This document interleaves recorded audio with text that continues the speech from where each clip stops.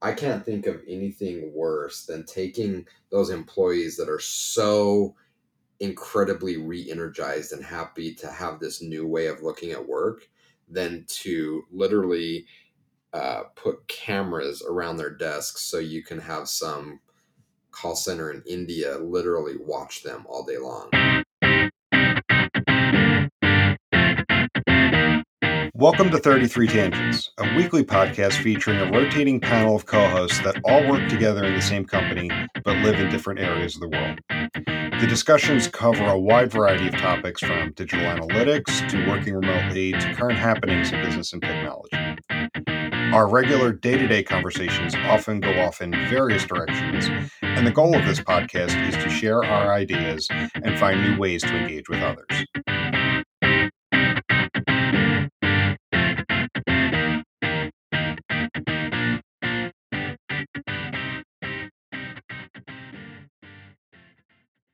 I just got a text message from Vans, and so I guess apparently I'm enrolling in some kind of giveaway because I need more shoes. So yeah, I got that going on, and I have a huge backlog of books, and I got a package in the mail yesterday. Hila sent me some coffee, so I can stay. I think she likes to keep me highly caffeinated. And then she sent me a book. Nice. Okay. So it's the memoir of the Vans founder who died recently. Okay. So I guess I'm going to add that to my stack of books to read. How about you? I had this goal to read a bunch of great books over the summer, and I'm still hoping to get to it, but I'm sorely behind. Yeah, the summer totally got away from me. Yeah, it's like you blinked, and it's like, what? It's September already. It's crazy. Yeah, we're going into the middle of September already, Yeah. and there's no signs of slowing down. In fact, actually, I was talking with a client about this the other day. I said it's funny. The older I get, the faster I feel like time is speeding up. It does feel that way because I remember like we were probably similar. I don't know, elementary school, third, fourth grade, Christmas, thinking about Christmas in like October, like, oh my god, it's like, oh, it's so far away. It's gonna take so long, and now it gets to October, and I'm like, we haven't prepped anything. We are so far behind. It's gonna like blink, and it's gonna be here, and we're not gonna be prepared. That's exactly it. It's Um, crazy. it's the exact same thing. I think of the Christmas example because yeah, when you're that young, it's like you're checking off the days, and now it's like I know Thanksgiving's here, I know Christmas is going to be here like that. Yeah, Um, so, it's so and it's weird because I mean I've done a lot over the last 20 years. I've done some traveling, done a lot with work. Um, I've done a lot of things, but I also don't know where the last 20 years went. I feel like I should still be back in college. I know. Yeah, it is a crazy, crazy feeling. Take advantage of the time you have. You and I have had several of those discussions, and I've had, I think we pre-show backstage we came up with some future podcast ideas. I was thinking about another one this week because I've had three conversations. Well, there's been three opportunities for two conversations, and I'm going to create the third around the same topic. So this morning, I didn't make a latte because I ran out of some supplies. So I'm having tea this morning and I'm drinking it from my nice Patagonia camp mug. And it's a little on the pricey side. But man, it's such a good mug that feels good in your hand. And like the quality of the insulation that the drink stays warm for a long time is awesome. And I was thinking about it because also this week, I had a conversation with Jim Gordon about rice cookers. And, Okay. why should I spend $170 on a rice cooker when I can just get one for like $40? And I had a similar conversation with Hila last night. She's like, well, what's the difference between like a $40 chef's knife and a $140 chef's knife? So I'm thinking there may be some fun future conversations in paying for quality and what you get for investing in quality. And is it really worth it? Is it worth to pay $100 more for a knife? I mean, they both cut, right? Why should I pay like $30 for my Patagonia mug when I can get one for $2 at the Walmart? I mean, they both hold hot liquids, right? So that might be a fun discussion to have. And by the way, on the rice cooker, if you're into rice, yeah, I am kicking myself that I didn't buy a high end rice cooker 20 years ago. It is one of the best purchases I have ever made. It's funny. My wife and I come back to this every now and then, and so like the way we were both raised was to look for the cheapest price at times. Look, do bargain shopping. Which don't get me wrong, it has its place, and and whatnot. But at the same time, we try to remind ourselves, don't always go for the lowest price. Hmm. Like take a moment to assess, like, what is what are the times where you want to spend the money, and do it that way, versus when is it the most advantageous move is to shop for the lowest price. And we do, like, a lot of times, especially when it comes to stuff for the house, we've learned just from experience that the lowest price, chances are you're going to be buying it again. Something's Yeah. going to happen to it. I mean, just from a Spend the extra replacement money. cost. Yeah. Just from a replacement cost, it's cheaper if you're in the position to do it, to buy quality. And then when you add on top of it the experience that you get, man, I think there's a lot of parallels with business there that can be a fun one to tease out. So Yeah, let's do it. cool. And then a moment ago, I had my segue Uh oh. into our topic for today, but And now you've lost it. I lost it. Well, I mean, sometimes you just have to cut right to the hook. Yeah, let's jump right into it today. Um, So I wanted to continue our talk around remote work, and I had another topic to talk about, but I decided to push that to next week where we wrap this up. Um, there was something you posted on social media the other day that made me think, like, yes, this needs to be our talk this week. So right now, like, this fall was supposed to be the return to the office, the mass return to the office. But what we're seeing is that, in many areas, many companies, it's being delayed, and even delayed indefinitely. Um, and I've even seen some talk about it being a limited return to the office, or conditional, in that, like, if you have a certain role, we need you to come in. If not, we'd rather you not come into the office, or it's only come in if there's a reason to come into the office. Whether that be you need 2 3 days to collaborate with other people in person, but otherwise limit returning to the office. But that's not what I want to talk about, though. What I want to talk about is this undercurrent I've been seeing with those conversations. And it's around, how are we going to manage these people? If our return to the office is now delayed indefinitely, or even we're going to convert the office into something else, how are we going to manage them? And this conversation, because last week our conversation was around the extreme sides of a debate. With this one, the one extreme we've seen is employers considering software that can enable them to, and I'm going to do air quotes for those listening, check in on their employees to make sure that they're at their desk, which is disturbing on so many levels. So, You saw my I mean, LinkedIn post, right? That's oh yeah, that's I the read one it, that and I'm like, triggered this is it. Yeah. it. So I'm going to put that in the show notes. And I mean, there's so many things that come to mind with that. I mean, the fact that, this disturbing level of, I can check in on someone, and that implies using the camera, because, hey, in the office I can walk up behind you and see what you're doing. Um, with that too, but the first question actually comes to mind is, are people that unoriginal that this is the only way we can manage a team remotely? Well, I think one, people fear change. Um, and so they push back against any type of change. Two, yeah, I mean, unoriginal. They don't want to put the hard work into figuring out how to do this, and so the easy answer is that let's just replicate this other thing in this other environment. And you've probably already seen it. You know, there's a couple popular software packages out there that a few of our clients over the years have used that literally try to replicate the office. You have like a virtual office. You log into this virtual office. Do you remember? And this is really going to date me. I had an NEC computer in college, and it came preloaded with this Windows software that was like a bedroom scene, and like it had like a word processor sitting on a desk. If you wanted to launch your word processor, you would click on the word processor. It had a calendar on the wall. If you wanted to launch the calendar, you clicked on the calendar.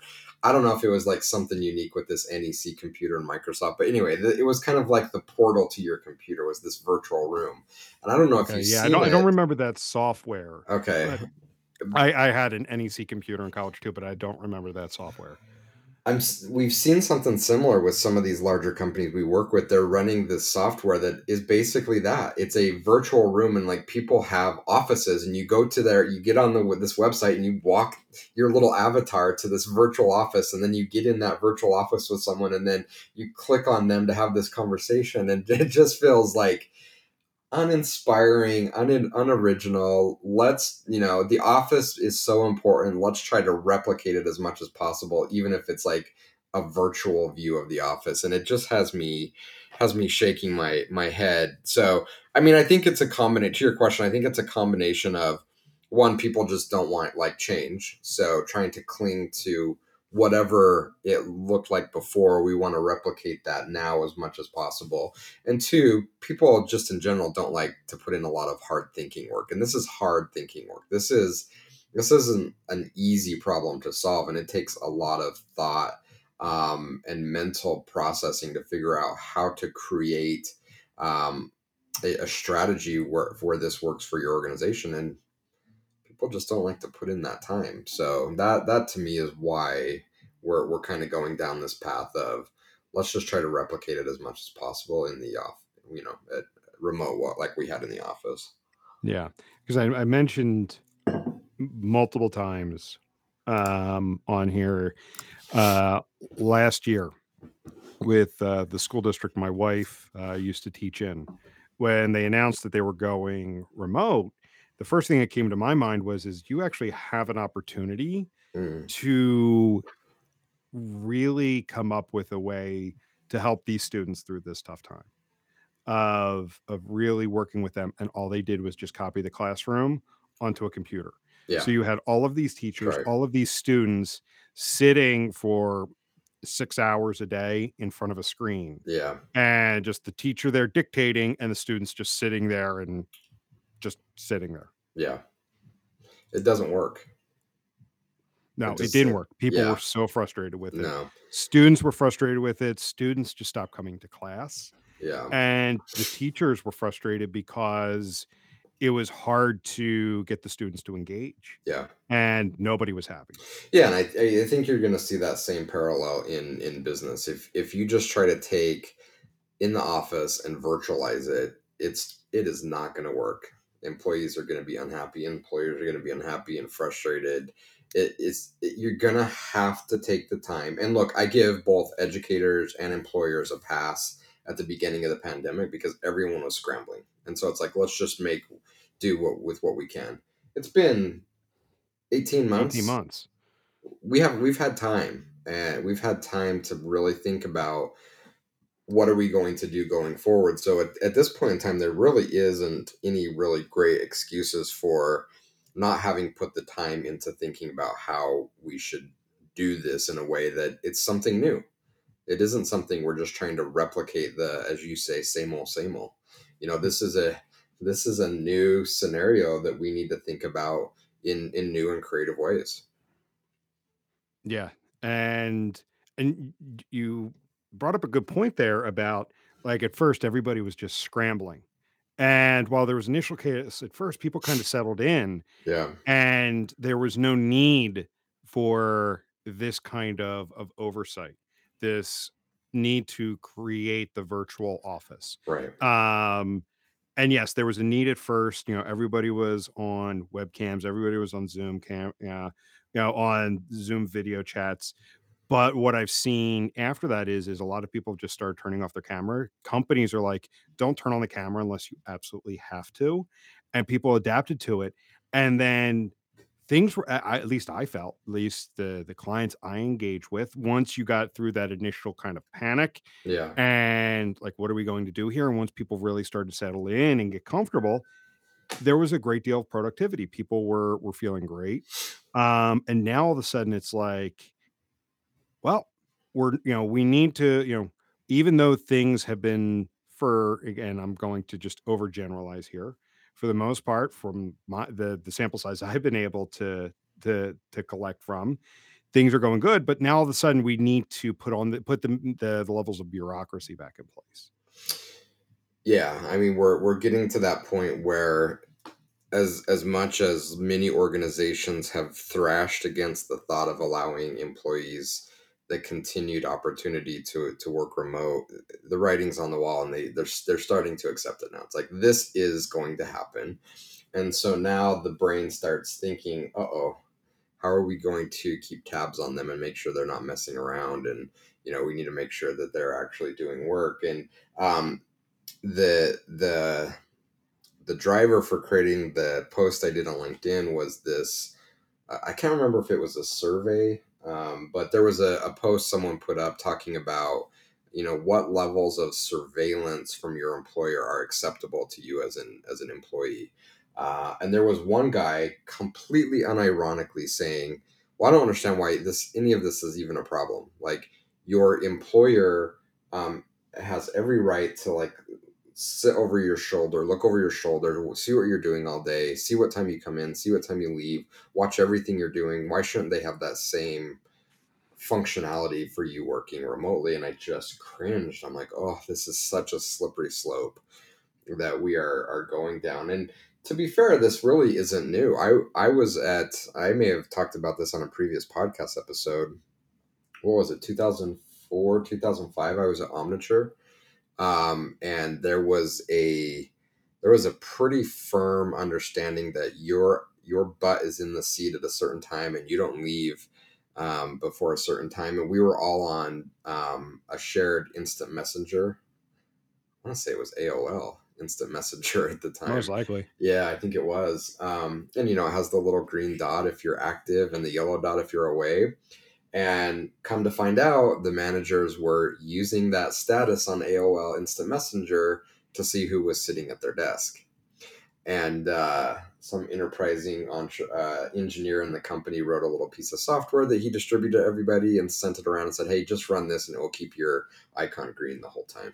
So, like, this isn't new. Like, this has been around for a long time, but it's starting to get to the point now where you remove the office entirely, where it's becoming very, very concerning from a privacy standpoint. And even bigger than that, to me, it's just a trust standpoint, that we now are talking about really invasive surveillance software in order to allow employees to go remote. And just as a parallel, because I have a friend that is doing remote learning at the higher ed level, and he's sharing with me some of how that is set up, and I just want to vomit. It is so, I mean, I get it to an extent of why they're doing it, but he said, like, for taking a quiz in a class, they've contracted with a company out of India to proctor the exams, and like, you literally have like multiple cameras on you in your home setup, and someone in a call center in India is watching you the entire time. And there's there's certain things you can't do, like you can't take your hands out of sight of the camera, and you can't have certain things on your desk. And it's like, this is so wrong on so many levels. And we can go down a freaking hole on this from a higher education level, but it gets to my I think there's a parallel. So from a higher education level, this has always been my frustration with higher education, is that the emphasis is on the grade and the paper degree and not on what you learn in college. And that's what this is. Like, they're so concerned about protecting the grade that they've lost track of their mission, and that is to teach and to learn. And it's the same with the office. Like, we're losing our vision of why we even have employees. Like, our employees are there to create value for our customers. And we've lost that. And all of a sudden now it's like, no, no, no. The value of our employees is how many hours they're physically typing on a keyboard. And it's just nonsensical to me. It just is. It's not good in either of those scenarios. Yeah, and there's a couple things I want to talk to about that point, but like we'll start with the last one. I forget who I was talking to recently, and they're they were asking me, and they're like, "Well, how does your company know if you're doing a good job?" And I said, "This is in many ways subjective. It's simple, but it works. Are clients happy? Are Yeah. do clients feel like they're getting the value that they should be getting? Do they feel like things are productive? Do they feel like we're helping improve their state? If the answer is yes, then yes, like Like, everything is there we go. fine. It really isn't more complicated than that. I'm sure there's lots of nuance to like the bits and pieces and Oh yeah, expectations it's in a overly role. simplified. But in general, that is the answer. And it's the answer to so many things. And it's funny you bring that up, because I got into a debate last week with someone, because I have such an issue with the Inc. 500 awards. They really grind my gears, man. I'm like, to me, they don't tell the full story of what's happening in a business. And I got into a bit of a debate with someone that said, well, those are important because they use those as marketing to attract employees, that they're a great company. I'm like, this seems backwards to me. Like, as a potential employee, I would want to look at your customers and say, are your customers happy? Because if your customers are happy, then I know you have a setup in your organization where your employees are happy and your employees are doing things that are important, because that translates into customer success and customer happiness. And so for me, that I would much rather look at that than, oh, you're on the best places to work. I want to work for you. It's the same thing here, right? Is that that, again, we've oversimplified it, but that is the measure. Are the customers that Jim is working with, are they having a great positive experience, and are they happy? If the answer is yes, then he's doing his job, right? We don't need keystroke loggers and cameras and tattlers to say how long, like, he was sitting in front. We don't need any of that. Mhm. This is not necessary. Yeah. And so then when you were talking about the higher ed example, I hadn't heard that.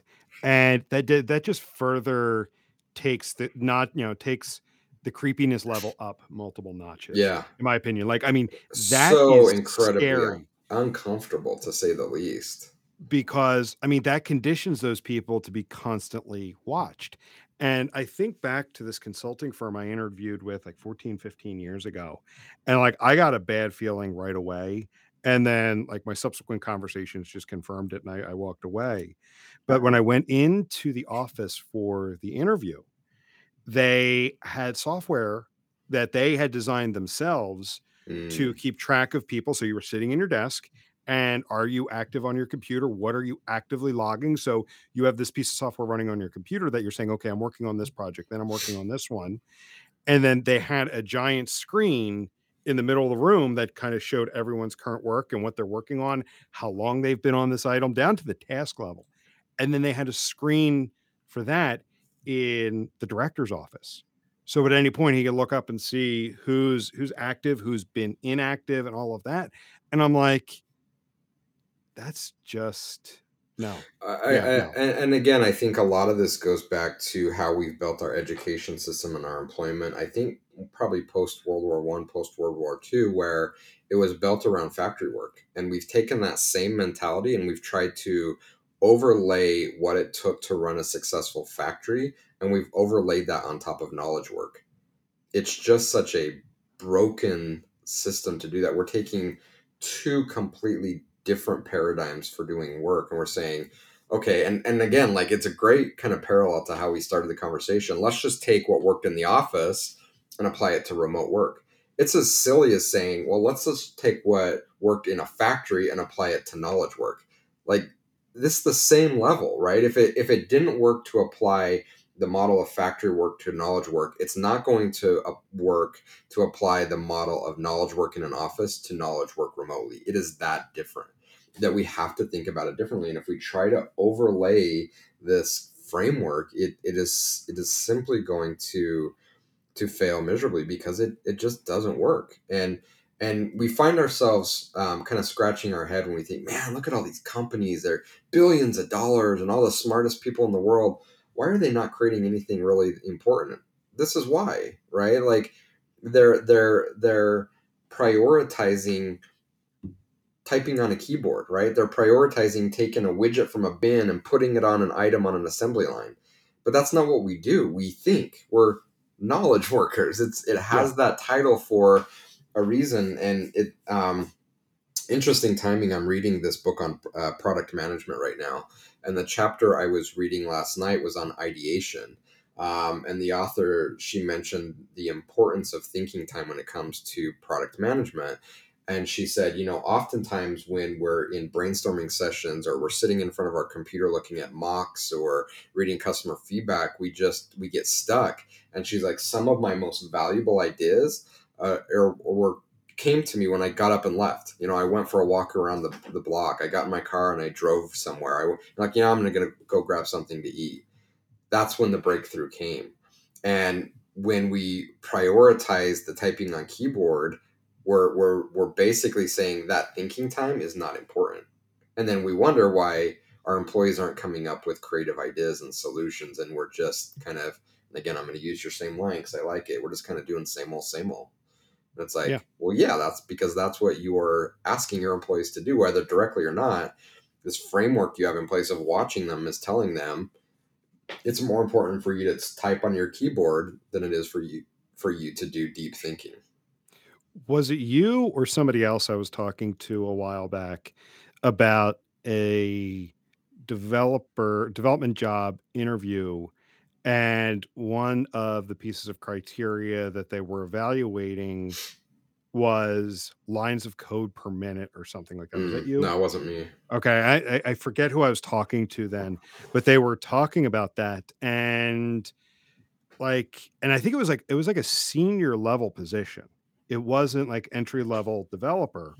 Um, it was like a senior level position where at that point you're not just cranking out code. To your point, it's thinking, how's the best way we do this? How do we handle it?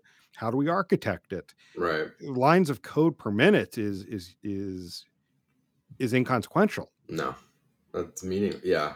And these things are really important, especially where we're talking about putting numeric measures on how well our employees are doing.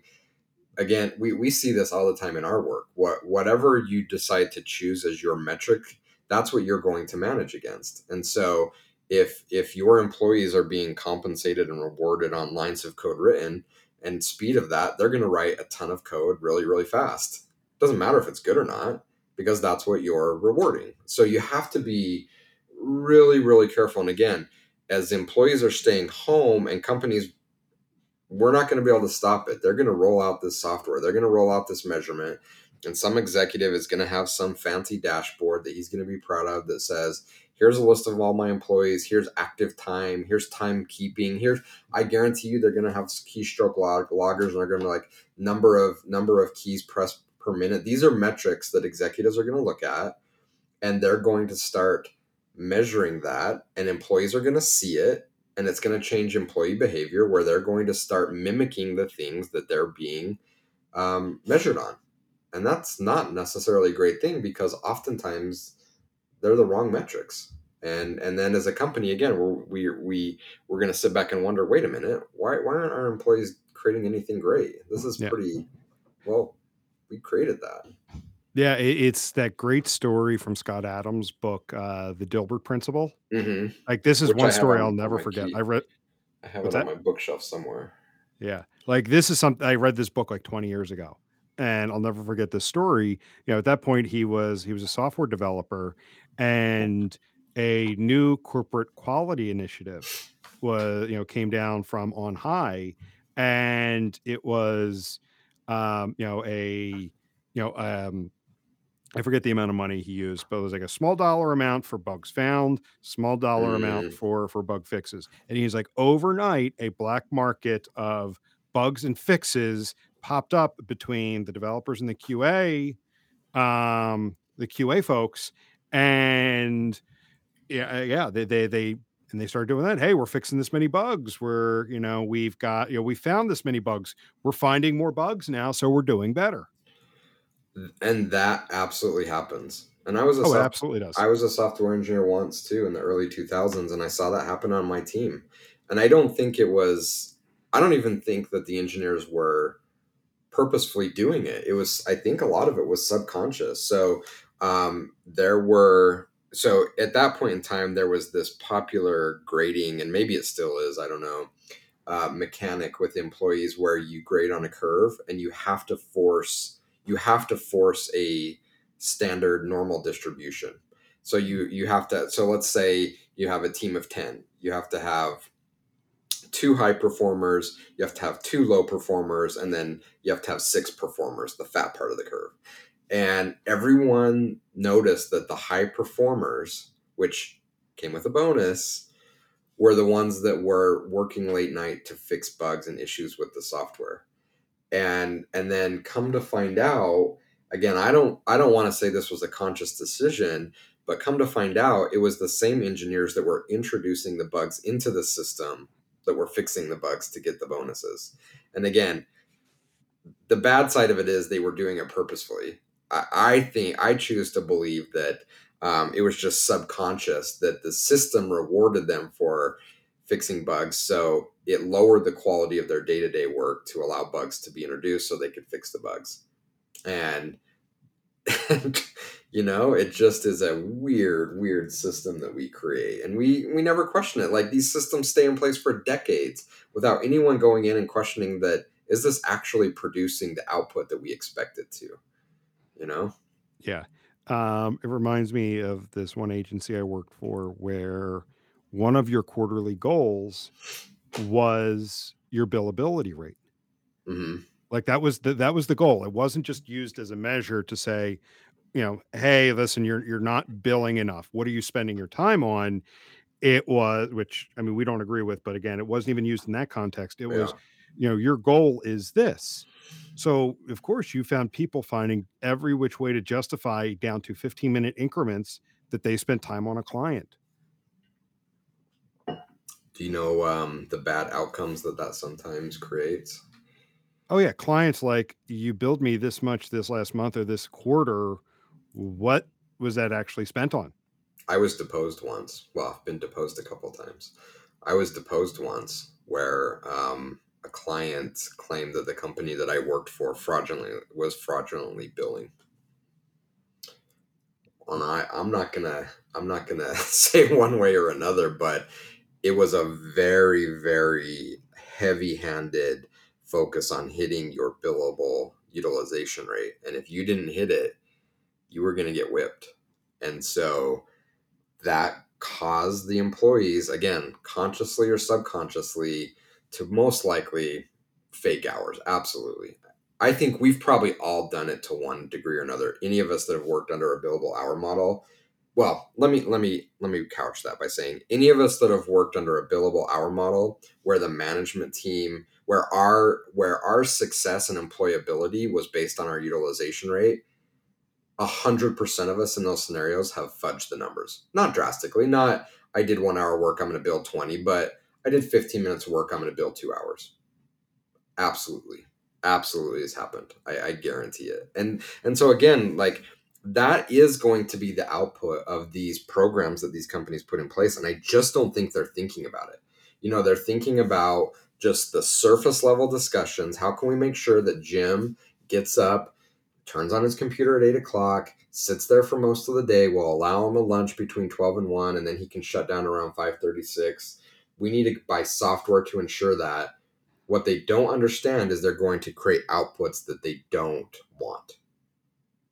And having seen it many, many times, it just makes me question the competence of upper management in these companies to say, have you never seen this happen before? Have you never been in a scenario where you picked the wrong metric and it created the wrong outcome for you? Has that never happened? I find it hard to believe it's never happened in your career. So why aren't we learning from these mistakes of the past and saying, wait a minute, is this really the output that we want to create, or are we trying to create something different? And then let's align a framework that allows us to properly measure that. Because yeah, sure, I think there's an importance to measurement. We can simplify it again to, is the client happy or not? But other companies are going to have much more complex measures, and that's okay. But you have to pick the right measures for the outcomes that you want to create. And I'm really concerned right now that these heavy-handed approaches of just literally spying on your employees all day is not going to create the outcomes that companies want to have created. Mhm. Yeah, I have no doubt that's going to be the result. Because all I can think of is, yeah, like to the point where I have software where I can check in via your webcam to see what you're doing. You'll just have people that are just sitting there doing nothing.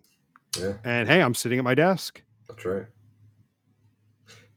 But remember, that's happening now in the office, right? We're just making it more toxic. And that was to my point on LinkedIn on my post. I said, a lot of the stuff we were doing, and to this guy's comment, I don't understand why this is wrong. Like, we're already doing this in the office. And it's wrong now. So why are we going to replicate it remotely? So the fact that you're already doing in the office doesn't make it right. Like, you're empowering, or you're telling your employees that it is much more important for you to sit at your desk doing nothing than it is for you to do something else, which is not sitting at your desk, which may be more important. It's such a weird, weird, weird broken system.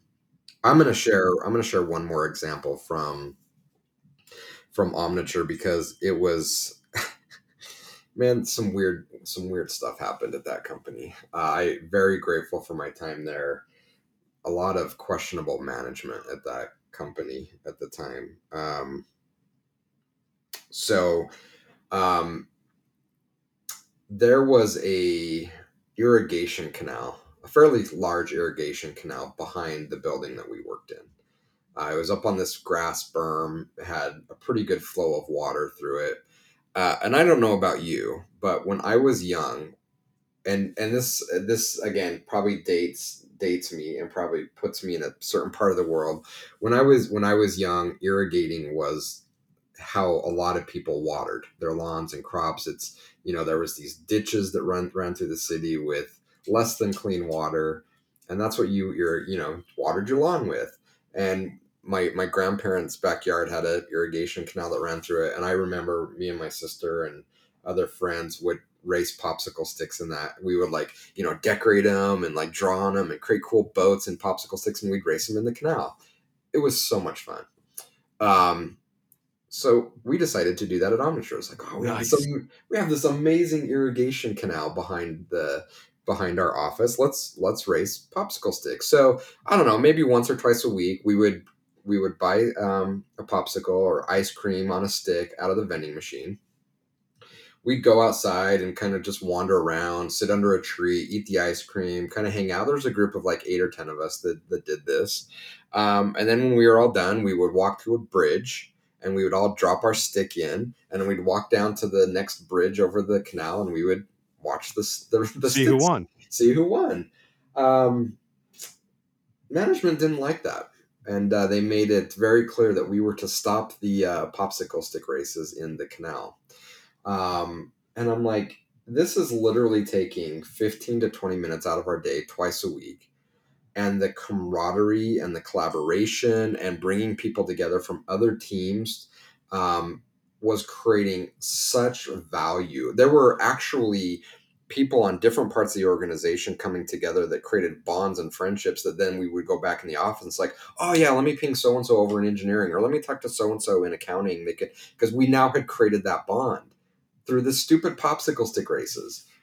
but the management team, it was not the look that we were going for. We need to be at our desk working. We're a bit too professional to race popsicle sticks in the irrigation canal. And I still to this day shake my head about it. I'm like, you guys are so short-sighted in your vision. You had no clue the value that little thing was happening, that little thing was creating for the organization. And I think that's just a small example of a probably much larger conversation of that happening in pockets all over the place. And it's like, man, like we're so stuck on someone sitting at their desk. What are we doing here? And if nothing else, sure, I think we should put the client right up there. Are we creating positive experiences for our client? But if nothing else, why can't we have positive environments for our employees to work in? Really, like the profitability of our company is going to tank because 10 guys go out and race popsicle sticks for 30 minutes a week. Really? That's what we're saying? Yeah, I mean, within those 30 minutes, man, you could have, built a new feature that, sold, several large contracts. It's crazy to me, man. So Yeah. anyway, I think it's a good visual story for what we're recreating that, and we actually had an episode. I can't remember the name of the software, but we had I think a CEO on maybe at the very start of the pandemic Beginning of last year. he was creating software to do this, right? And Yeah. um, it's only exploded since then, and we're going to see big enterprise companies really invest heavily in the space, and it's just I'm concerned for what it's going to create as outputs from this. But in just thinking about the employee, I can't think of much worse that would take something from, we've done this for a long time. We've talked to friends that work remotely. We've seen people that have been exposed to it for the first time in the companies we've worked with over the length of the pandemic. Man, they're happy, and they're seeing a different way to live and work. And I can't think of anything worse than taking those employees that are so incredibly re-energized and happy to have this new way of looking at work than to literally put cameras around their desks so you can have some call center in India literally watch them all day long. It would go from feeling autonomous and feeling free and really creating good work to being like, this is 1,000 times worse than being in the office. I'm miserable. I'm anxious. I'm depressed. This is a horrible.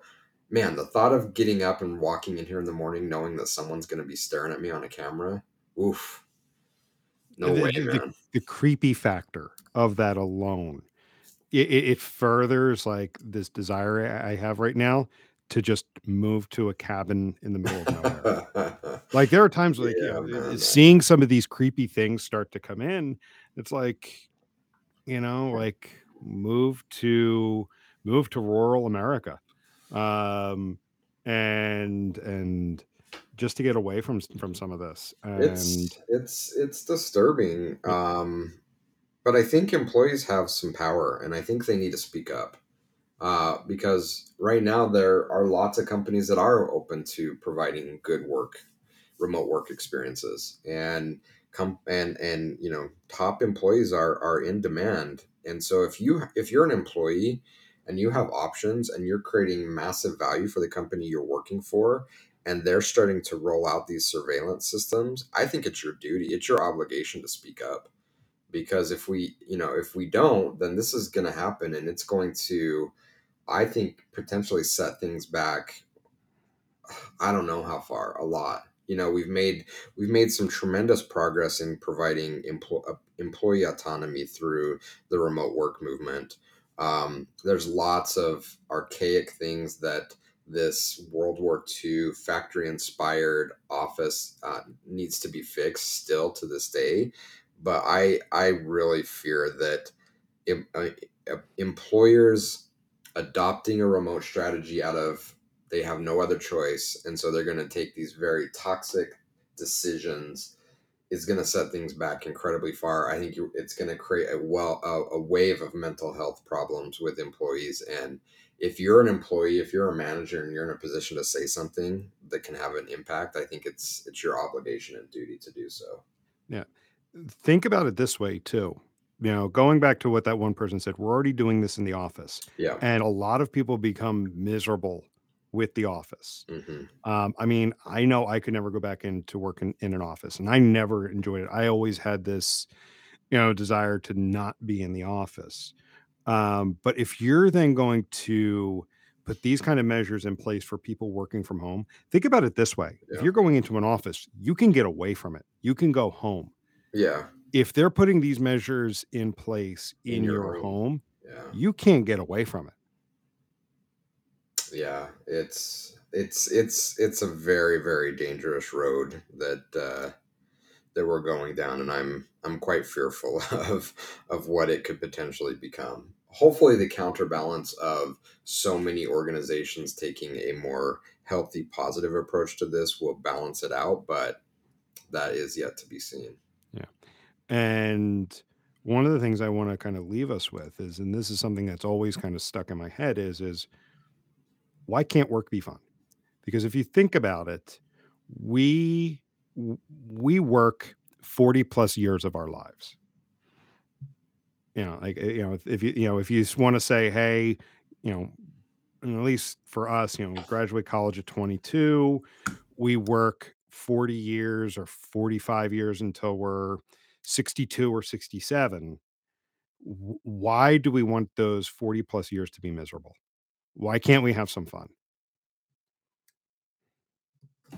That is the question. And I think a lot of it has to do with the structure of how we look at work.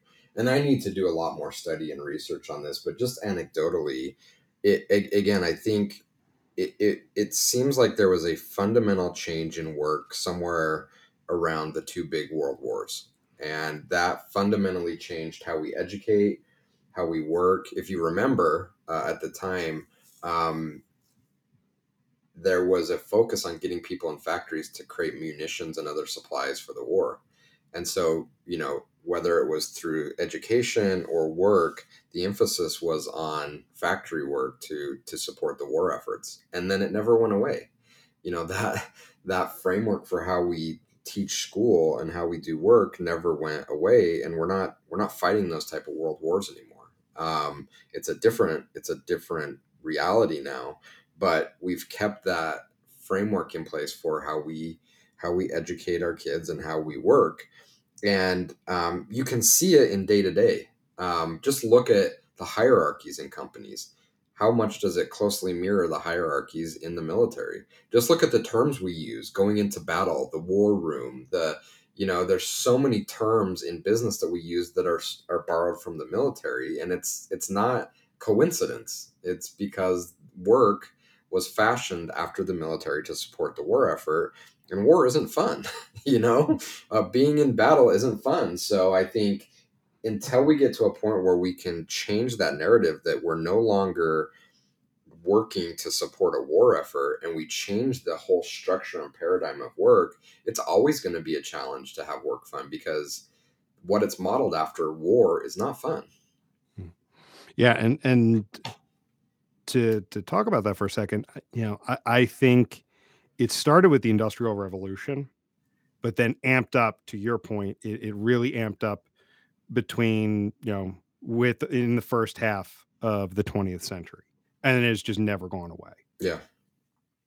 It's like they doubled down or tripled down on the mindset that was introduced with the Industrial Revolution of having these people on an assembly line working through things, and then just amped it up, and it's just never gone away. Never gone away.